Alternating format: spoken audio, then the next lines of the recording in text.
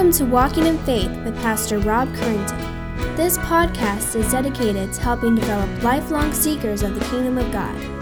Each week, Pastor Rob helps bring God's message for living to those seeking a richer and more Christ-filled life.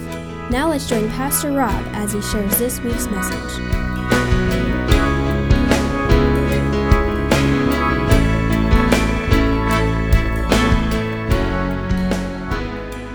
Good morning. For those of you who are new here, my name's Dustin. I'm the intern here, and our pastor is out of town this weekend, so I'm in charge. Good luck. Heavenly Father, Lord, we adore you for who you are, God. We think back on all the things you've done, Lord, throughout history. You are the creator, God, who's created the earth and all of us, Lord. Your very creation itself declares your praise, Lord.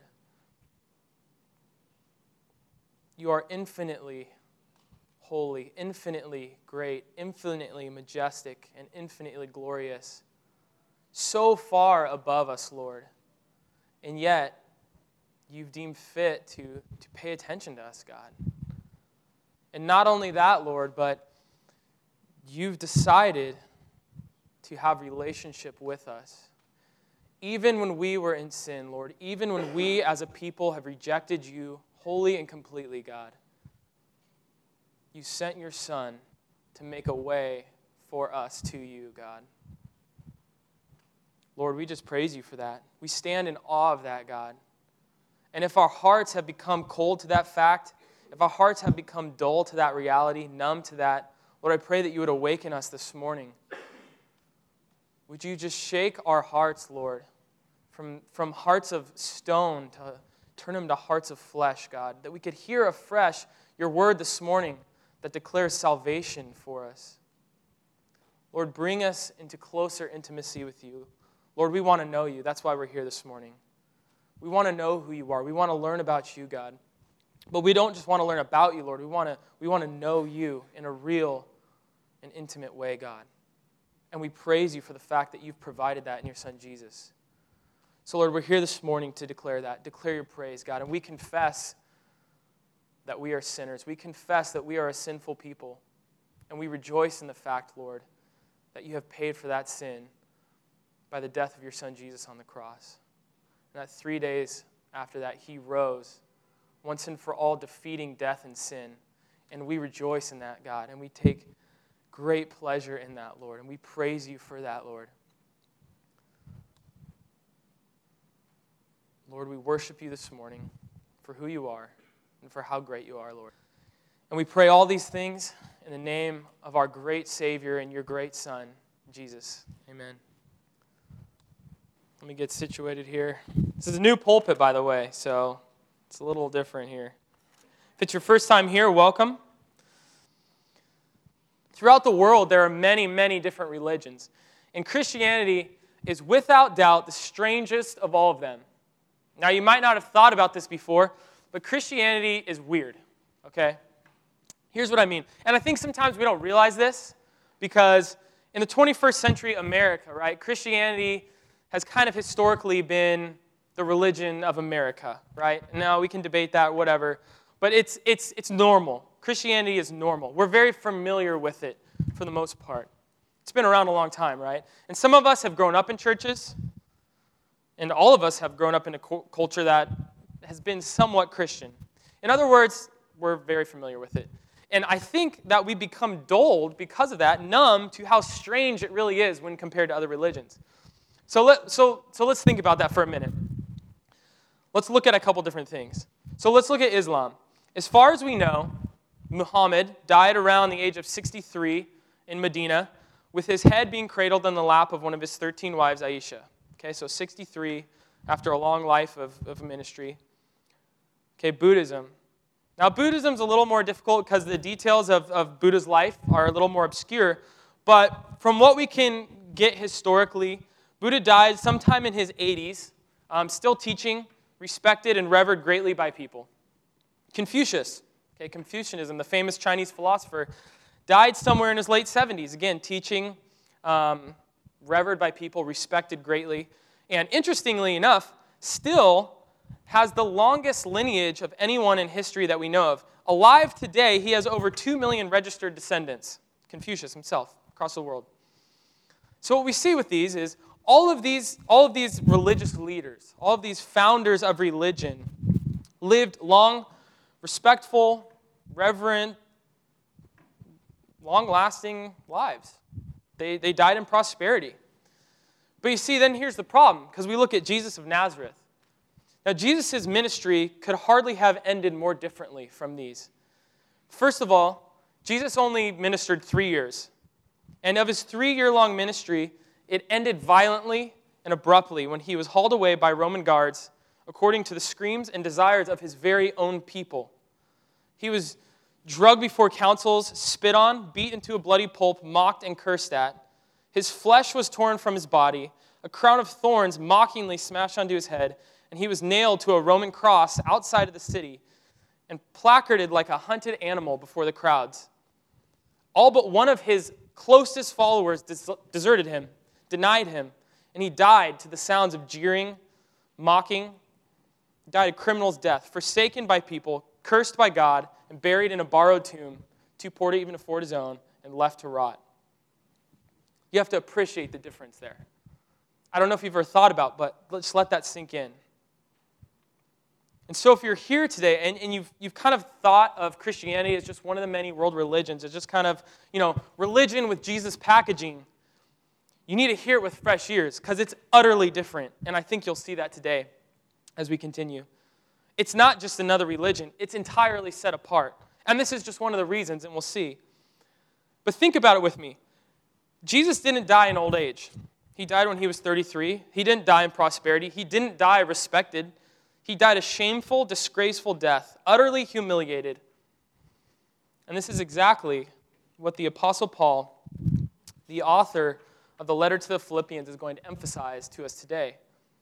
And the shocking truth is that Paul is going to urge us as believers in Jesus, as followers of this humiliated, beaten, executed criminal in the eyes of the people, to be like him in his willingness to suffer and be humiliated. Paul's going to urge us to go out of our way to put our brothers' and sisters' needs ahead of ours, to sacrifice our own lives and everything we have for the sake of the kingdom and for the sake of each other. But before we even turn to the passage, I want to kind of give you a map of where we're going this morning, okay? So the sermon's going to be broken down like this. First, we're going to look at Jesus, and then we're going to respond. We're going to look at Jesus, and we're going to respond. So when we see Jesus for what he's done, when we see Jesus for who he is, it always has a response. It always calls for a response from us. Because I think a lot of times what we do is we see Jesus, we learn about Jesus, and we go, okay, that's great. Awesome. Wow, Jesus is awesome. And then we walk away. But you see, the Apostle Paul, if you read the New Testament, you read the letters of Paul, you read the letters of James, like we've been going through, you realize that that's never what we're called to. We're called to see Jesus and then respond to him in worship and in following him. So we're going to do that this morning. We're going to see Jesus and we're going to respond. So as we hear what God has to say this morning through his word, I want to encourage you, let's not harden our hearts. Let's open our hearts to the Spirit to speak to us this morning. Let us respond to him. Let's prepare ourselves to hear from the word of God. And so our passage this morning is going to be Philippians 2, 5 through 11. So go ahead and turn there with me. But we're going to get to verse 5 at the end. So really, let's look at verse 6 through 11. Hear what Paul says to the Philippians, starting in verse 6. He's talking about Jesus. He says, Christ Jesus, who, though he was in the form of God, did not count equality with God a thing to be grasped, but emptied himself by taking the form of a servant, being born in the likeness of men, and being found in human form, he humbled himself by becoming obedient to the point of death, even death on a cross. Therefore, God has highly exalted him and bestowed on him the name that is above every name, so that at the name of Jesus, every knee should bow in heaven and on earth and under the earth, and every tongue confess that Jesus Christ is Lord, to the glory of God the Father. Now, before we really dig in, especially when we're looking at the letters, when we're looking at the epistles, which is just a fancy word for the letters that are in the New Testament, we need to have some background information. Because if you take things out of context, it's really hard to understand them. I mean, have you ever been watching on TV that was really old, and you can tell they're making jokes that are supposed to be funny, but because it's old and you don't understand the references, you're like, okay, that was supposed to be funny, but I totally don't get it. You know? It's kind of the same thing. To understand what Paul's saying to the Philippians, we kind of need to know a little bit about the Philippians and what their situation was, what their culture was. So bear with me as we learn a little bit about the city of Philippi and who these Philippians were that Paul was writing to. So we know, first of all, that Paul really loved the Philippians. Especially if you compare Philippians to other letters in the New Testament, especially like Galatians. If you compare Galatians and Philippians, there's a huge difference. We just went through Galatians recently, but Paul is really mad at the Galatians, to put it lightly. He even says at one point, "You foolish Galatians, what are you thinking?" Well, the Philippians are different. See, the Philippians had supported Paul always in his ministry. And when you read the letter, you can just hear his heart for them, his love for them. And there's very little rebuking in the letter to the Philippians. And so it's important to know that. And it's important to know that Philippi, as a city, was in Greece.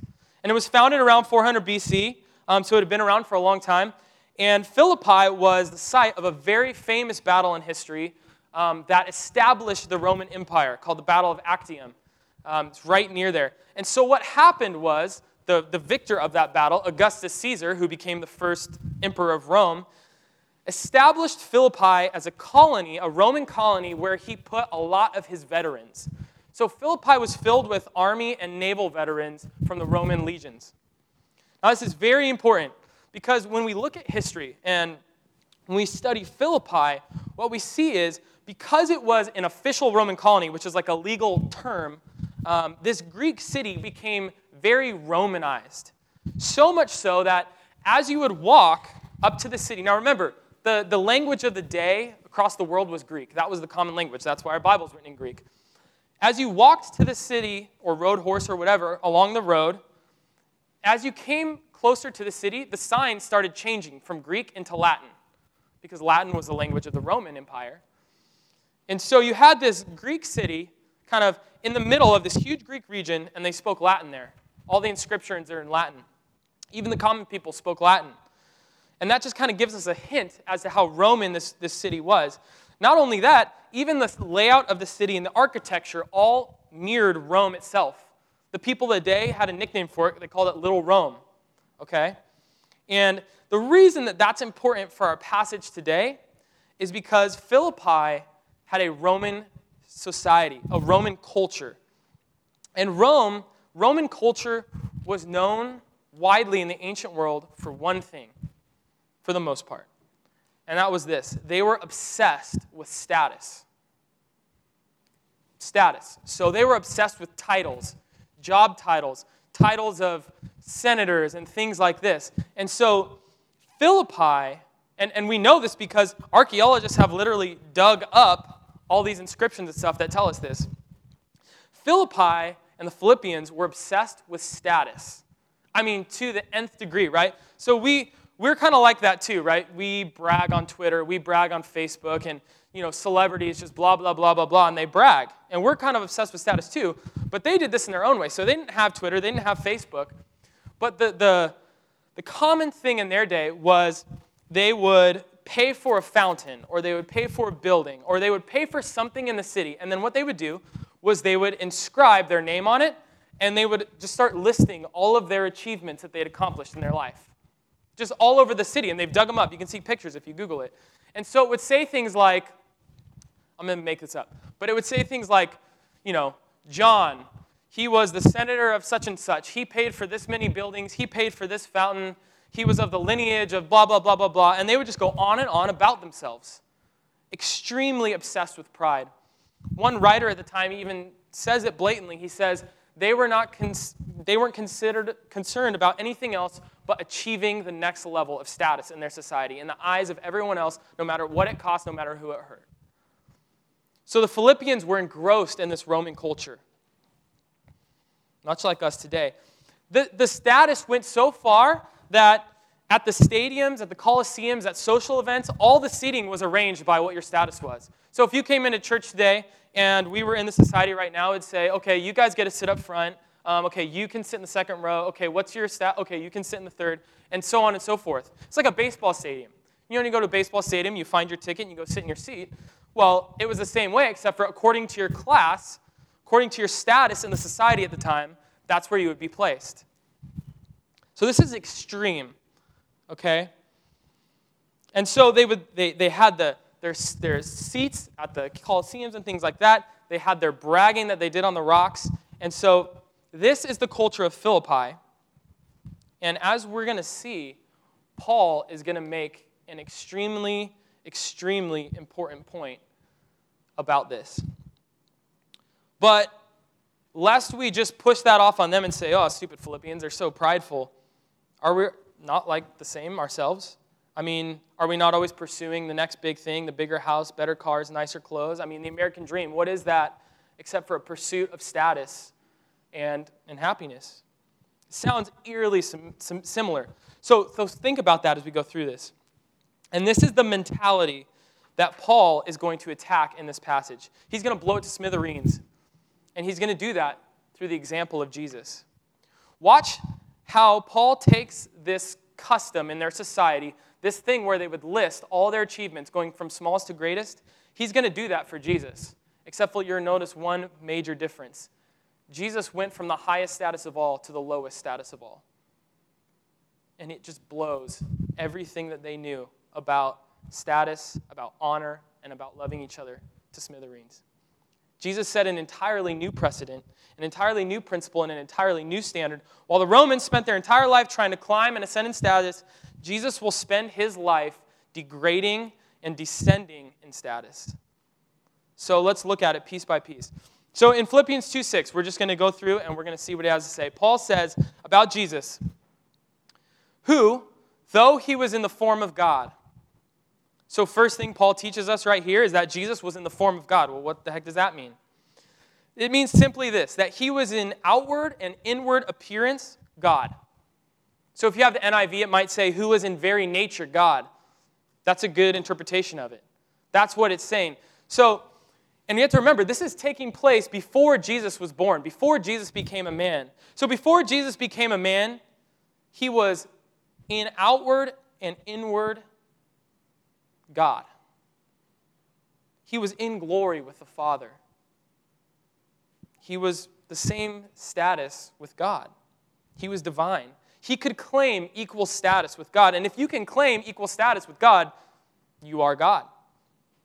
And we see this truth laid out really clearly in a couple places. And you look at Jesus' prayer in John 17:5, he says this, "And now, Father, glorify me in your own presence with the glory that I had with you before the world existed."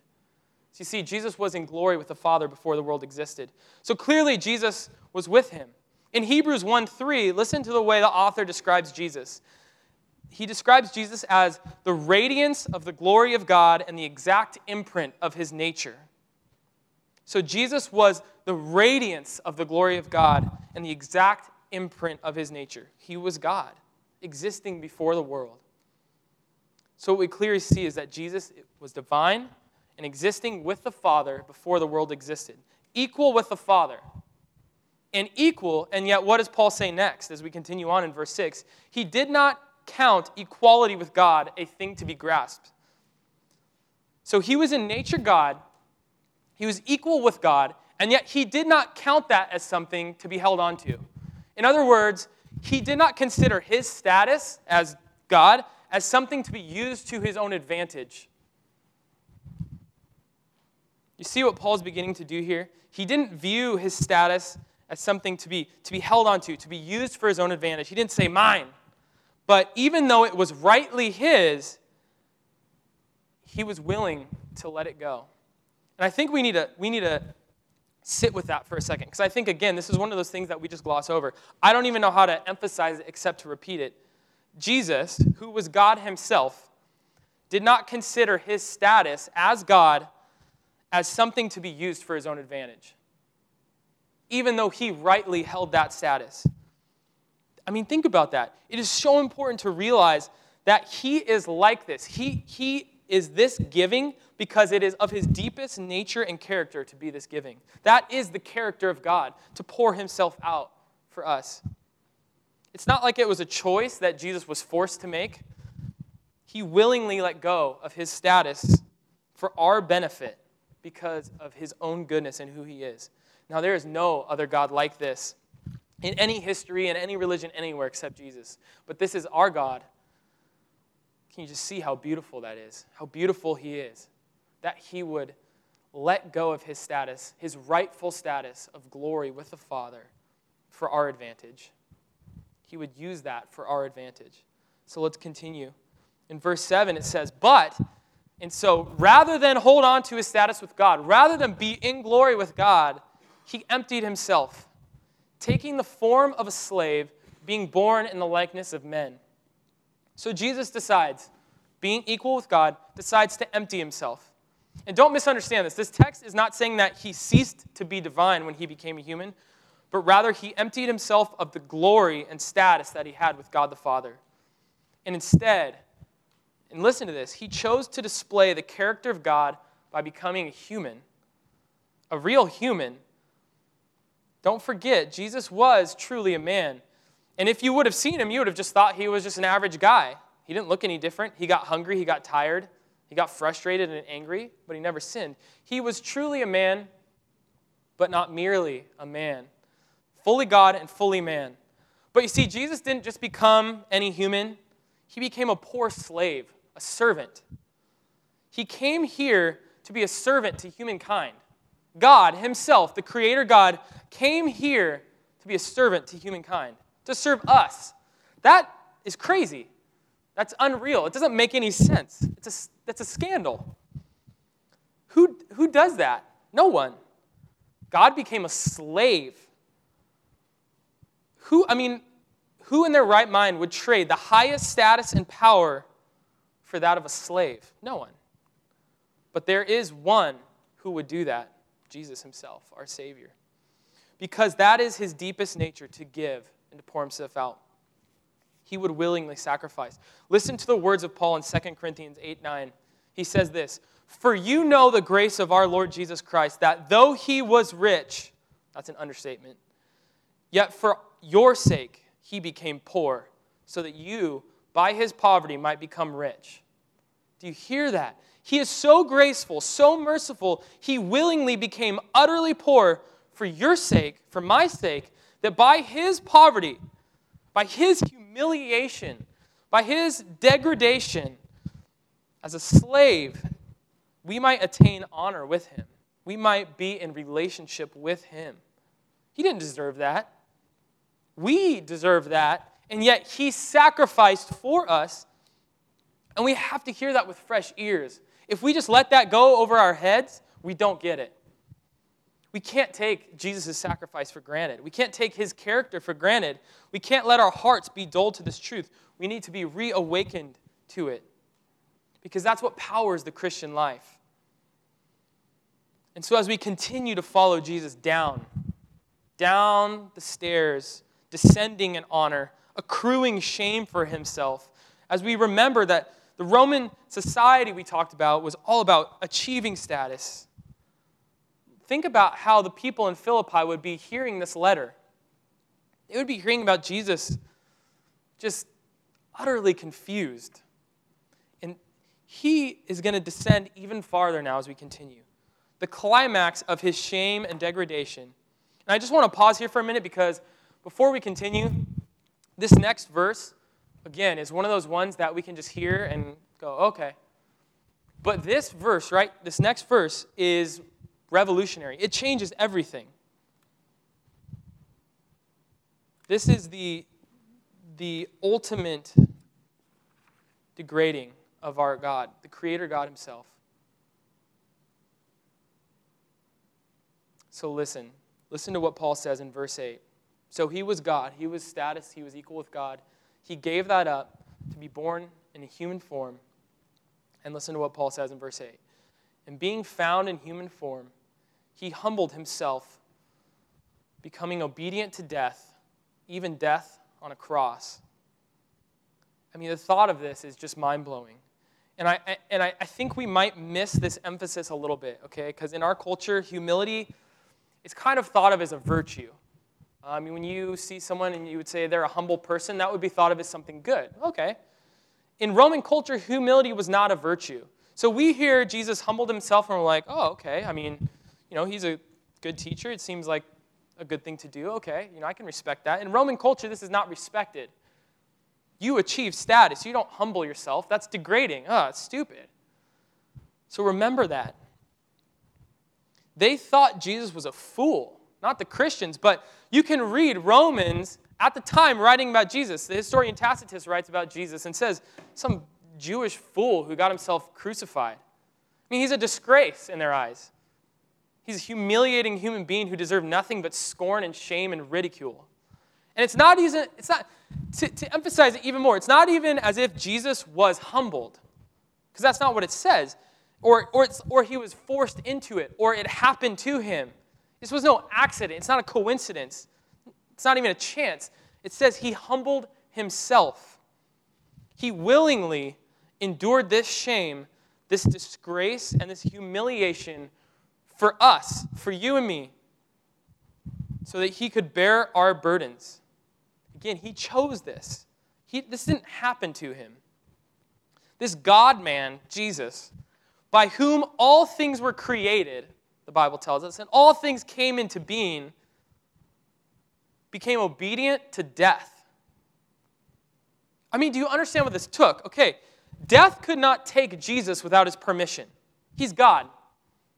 He was sinless. He's not subject to death. Yet by his own extreme act of humiliation, he let death separate him from his body. He physically died. He gave up to death. He became obedient to death. God himself became obedient to death. I mean, this is just utter humiliation, utter debasement, the ultimate lowering. And even if that's not enough, Paul adds this one last emphatic statement to clarify what type of death it was. Even death on a cross. I mean, a cross. Don't miss this. And I think a lot of times we think of the cross and what we emphasize is the physical suffering of Jesus, which is by no means to be minimized.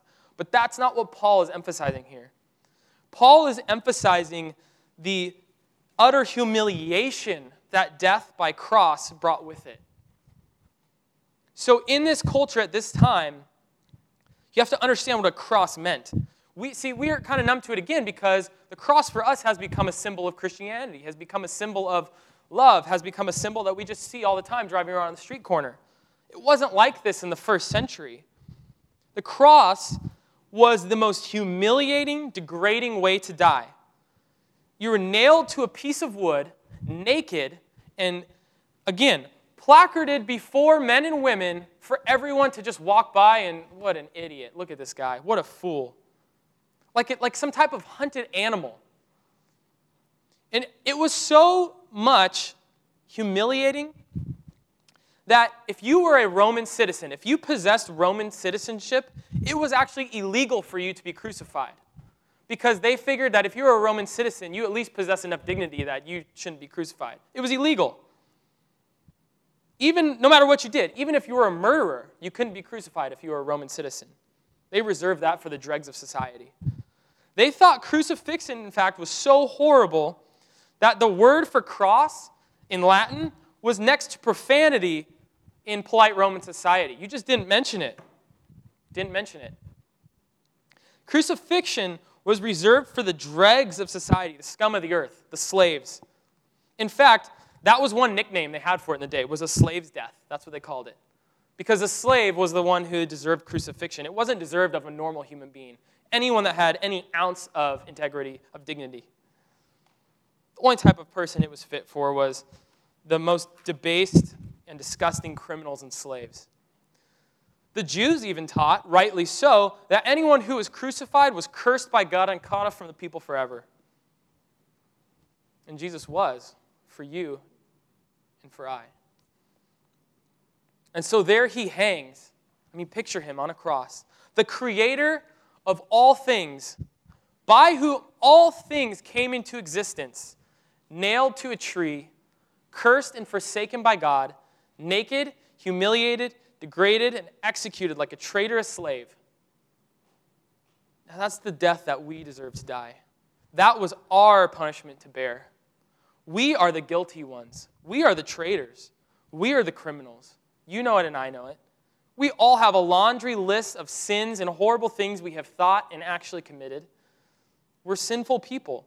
And yet, in the midst of our sin, knowing full well our rebellion and rejection of him, Jesus saw us, his people, and said, yes, they are utterly sinful and deserving of the full wrath of God, but I love them and I will take their place. I will take that burden on my shoulders. I will take the punishment for all of the horrible things they've done and thought. See, we know we all have a weight on our shoulders. We all carry a burden. It's called sin. Whether you say you believe it or not, you can't deny that it's true. We are all guilty before God. But we don't have to be. And that is the beauty of Jesus' sacrifice. He took all of our guilt, all of the shame that we so rightly deserved, and took it upon his own shoulders so that now we can place our burdens on him. He offers to take it for us, so give it to him. He is calling all men and women to himself for this very purpose, and we're going to see that in this next section. So let's continue. And there's going to be a change here. So even death on a cross, Jesus is at the lowest point. He's debased. He's a dead slave worthy of nothing. Therefore, though, Paul says in verse 9, in a sense saying, that is why God has highly exalted him and bestowed on him the name that is above every name, so that at the name of Jesus, every knee should bow in heaven and on earth and under the earth, and every tongue confess that Jesus Christ is Lord, to the glory of God the Father. Now that's an amen right there. Paul essentially says right here that because of his self-humbling, God has exalted him to the highest place of all. Jesus is now bestowed and given the name that is above every name. And in light of the Old Testament, it's clear what that name is. It is the name of Yahweh himself, Lord, God, the very name of God. The name Lord, Lord of all things. This is the goal and the end result of his humbling. He has been exalted, lifted up, and glorified and seated with God to rule and reign forever. He has been vindicated, and he has been officially titled as Lord of all things. He possesses all authority on heaven and earth. But notice where the text then goes with it. He says, every knee will bow. That means that all people one day will submit to Jesus. One day, all will recognize him as king. All people and all creatures everywhere. All will confess that he is Lord, that he is God. That's what Paul is saying. And this is at once the most terrifying and the most relieving thing that could be uttered. Because it's relieving and beautiful for those who love Jesus and who acknowledge him as Lord now, but it's terrifying for those who reject him as Lord. See, but Paul's not just pulling this language out of his own head. Listen to the words of the prophet Isaiah in chapter 45. This is where he's pulling this idea from. This is what it says in Isaiah 45. Turn to me and be saved, all you ends of the earth, for I am God and there is no other. By myself I have sworn, my mouth has uttered in all integrity a word that will not be revoked.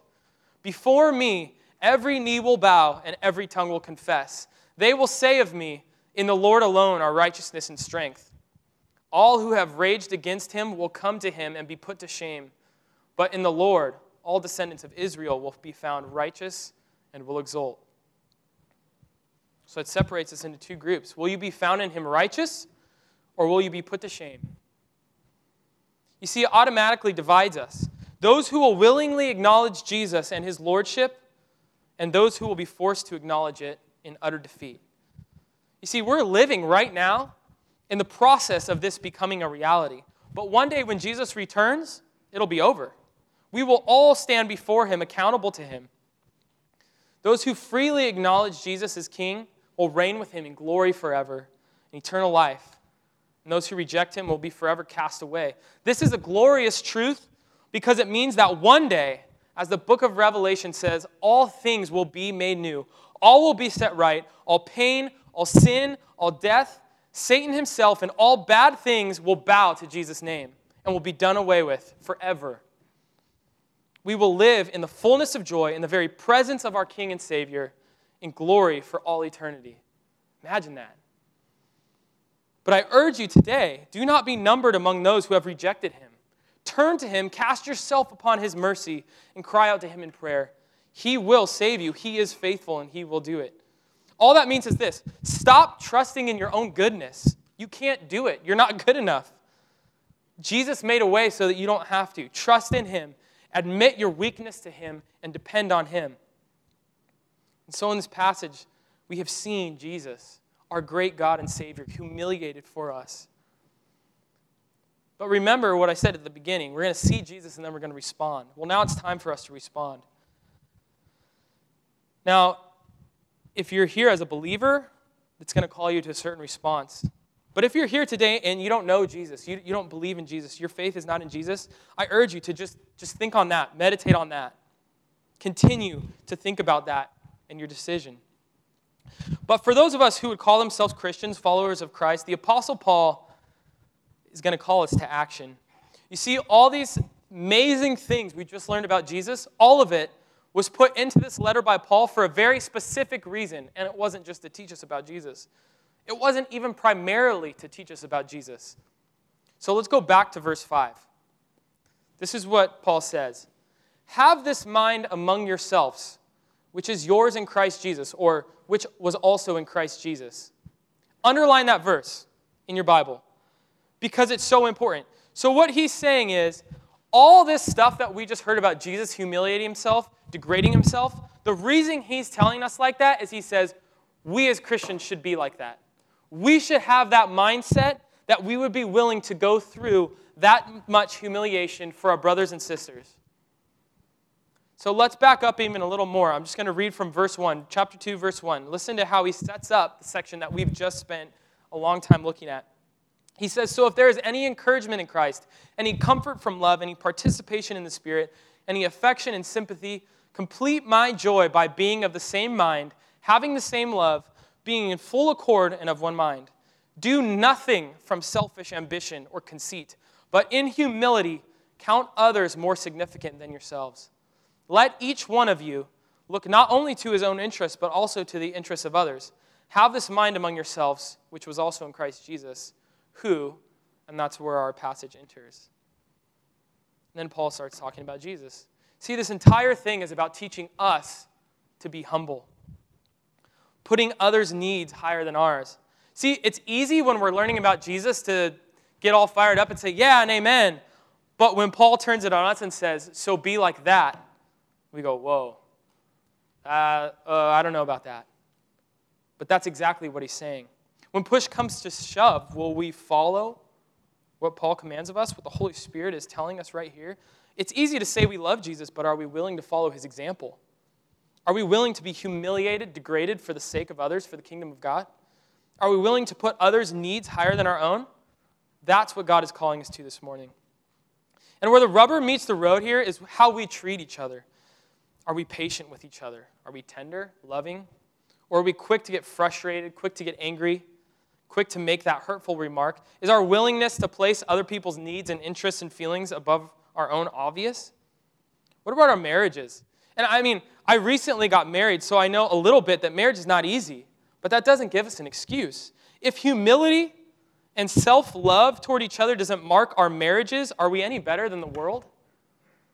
Anybody can get mad or make a post on Facebook, oh, I can't believe they're approving same-sex marriages in this state or so-and-so, but then we go home and we're harsh and unloving to our wives, to our husbands. Are we any better? Have we dishonored marriage any less? I don't think so. Husbands, do your wives feel close to you, loved by you, respected by you? Are you listening to them and what they need? And wives, do your husbands feel close to you, respected by you, and loved by you? See, as hard as it is, humility starts right at home, the closest people to us. And I think what we do to get out of it is we make it some extreme circumstance, right? That's how we avoid responsibility. You know what I'm talking about. Something like, if someone put a gun to my head, I would die for Jesus. And that's great and that's respectable, but most likely that's never going to happen. How about we live for him now? How about right now, right here, we go home in our marriages, in our relationships, with our families, here at church, we treat each other like God tells us to treat each other, like Jesus treated us.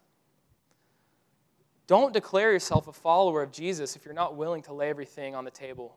Because the thing is, Jesus had infinitely more than any of us, infinitely more glory, infinitely more status, and he gave it all up and humbled himself, humiliating himself for us. And he is saying to us today, if you want to follow me, love each other well. Count each other as more significant than yourselves. Put away your selfish ambitions. Stop chasing after things for yourself. You can't follow Jesus and not desire to live like this. You can't. Humble yourself. Humiliate yourself. Be willing to do it. Now, to conclude, what we're going to see is all of us here are in one of 4 categories. So here's what we're going to do. I'm going to describe these 4 categories, and I want you to meditate and think on which category I'm in today. What category do I fall into? And then we're going to respond accordingly. And remember, as we go through this, we do this all in the grace and mercy of our Lord Jesus. We're not earning his love. We're just responding to his love. So for those who trust in him, remember, there is no condemnation for sin. Let there be no guilt and shame among the people of God. So there's 4 categories. I have really cheesy titles for them. There's the succeeders, the pleaders, the whatevers, and the rejectors. And this is all this means. The succeeders are the people who are totally succeeding at living this way. They're humble. Everyone else's needs are ahead of theirs, and they don't do anything out of selfish ambition. Okay? The pleaders are those who go, man, I'm not that way, but Lord, make me that way. I want to be like that. I want to follow you, Jesus. The whatevers are those who, whether or not they call themselves Christians, just kind of go, yeah, okay, like, I'm at church, cool, like humility, Jesus, awesome, whatever, you know. Just going to walk out of here and not be fazed. And the rejectors are those who say, yeah, I don't buy any of this. So there's different applications depending on where you're at. If you're a succeeder, if you're just totally succeeding in this, well, you're probably prideful, first of all. But if you think that. But obviously, some of us really are more humble than others. Some of us have been, by God's grace, conformed to the image of Christ. And I would encourage you, continue. Don't compare yourself to others and continue to pray that God would keep you that way. But I think most of us are in the pleaders category. And this is where I'm at, and I think this is a good place to be. This is our job here, to keep praying and to keep pleading with God to humble us and to teach us and to empower us to be transformed into the image of his Son, Jesus. See, it's only by the power of the Holy Spirit living inside of us that we can do any of this. We can't do it on our own. It's not going to do us any good to walk out of here today and say, you know what? I read the Bible. I need to be more humble. I'm going to do it right now. In my own strength, I can do this. I'm going to make a little 5-step plan. I'm going to do it. It's not going to work. Because it's our heart issue. We know that. And so we need the power of the Holy Spirit. And that comes through prayer. That's why I call us the pleaders, because we're pleading with God. God, if you don't change me, I can't change myself. You have to do it. So my encouragement for you this morning is to keep pleading with God. Keep praying for humility. And also to ask forgiveness. The bottom line is, if you're in this category, you've failed. You've been prideful towards people. You've been hurtful. Go to the people who have been hurt by your pride today and ask for forgiveness. Don't wait till tomorrow. Do it today. Is it your wife, your husband, your friend, brother, sister? Ask forgiveness. What more humbling is there than to ask forgiveness? And on the flip side of that, give forgiveness. If someone comes to you and wants forgiveness, give it. Nothing marks a lack of humility more than unwillingness to forgive or unwillingness to ask for forgiveness. And another thing I would have to encourage us is meditate on Jesus' example daily. Memorize Philippians 2:6-11. Write it, put it on your wall. Do whatever you have to. Realize your place before Jesus and what he's done for you. And so the third category is the whatevers. Now this is tricky because I think that anyone who would rightfully be in this category probably doesn't think they're in this category. But you need to wake up. If you just have a lackadaisical attitude, if you just kind of have a come to church on Sundays and that's my Christian life, you need to wake up. You need to ask God to forgive you of your cold heart. Ask him to awaken you Repent of your lack of interest in the things of God and thank him for his mercy. For his mercy and his grace cover even the times when we're cold towards him. Praise God for that. And the fourth category, the rejectors. If you are here this morning and you just don't buy this, I've got to be honest with you. You're in a bad place. You're placing yourself in the way of God's wrath. The Bible describes people who reject Jesus as Lord as storing up wrath for themselves. That is not a good place to be. But listen, that's the good news. You don't have to be there anymore. I don't care what you've done, what your history is, how much emotional and spiritual baggage you're carrying with you. It doesn't matter. Jesus invites you now, today, to come to him and be free of all of that. Let him take it for you. He offers peace, healing, and salvation and restoration with him. All you have to do is turn from yourself to him. Acknowledge you're a sinner and place your hope in him as your Savior. He is waiting for you. And when that trumpet sounds on that last day, join us as the ones who will joyfully acknowledge his lordship. Don't be numbered among those who will be put to shame. You don't have to be. Jesus offers all of us eternal life. Would you take it today? So I want to pause for a moment and just reflect on that. Before the worship team comes up, before we continue, I just want to give you a few minutes to just go before God in prayer, wherever you're at today, whatever category you're at, and just spend some time with the Lord. So go ahead and do that for a few minutes. Heavenly Father, I don't know where everyone's at today, God, but you do. Lord, I pray that you would meet each person here today where they're at. Lord, encourage those who are struggling. Encourage those who are struggling with pride, who are struggling with not being able to forgive people, who are struggling with not being able to ask for forgiveness. Encourage us this morning, Lord, through the power of your Holy Spirit. Lord, I ask you to encourage us to follow after you. Empower us to live with that mindset that was in our King, Christ Jesus, who gave up all for us, Lord. Help us to joyfully do that for each other. Let us love each other willingly and joyfully, God. And Lord, I pray for those here who are unsure or don't kind of know what this is about, haven't heard much of this type of stuff before, maybe new. Might be the first time they've heard things like this, Lord. Lord, reveal yourself to them. Reveal your grace to them, God. Reveal your power to them. Reveal your love to them. Just surround them with your comfort and love, God. Turn them to you. And Lord, allow them to put their faith in you as their Savior. Lord, we praise you this morning, God. We praise you that you have redeemed us for yourself. That's through the sacrifice of your Son, you willingly let him go so that we might be brought near to you and remain with you for all eternity in glory. God, we praise you for that. You are so good and so amazing. Let us never be dull to that. Let us never be cold to that. And let that fact inform the way that we live and the way that we treat each other. And may, through our lives, may we glorify you and be ever more conformed to the image of Jesus. Lord, we love you so much. We can only pray these things because of the sacrifice of Jesus. And we thank you for that. In his glorious name, amen. We hope you have enjoyed this week's Walking in Faith podcast. We encourage you to share this podcast with others in order to help spread God's message to all those in need. If you have any questions or comments, we would love to hear from you. Email us at walkinginfaith@orangevilla.org. You can help us spread this podcast by writing a review at iTunes, and don't forget to visit us online at orangevilla.org. There you will find more information about our ministry, as well as share your thoughts, submit prayer requests, and find out how you can help others to grow in God's love. Until next week, may God bless you in everything you do.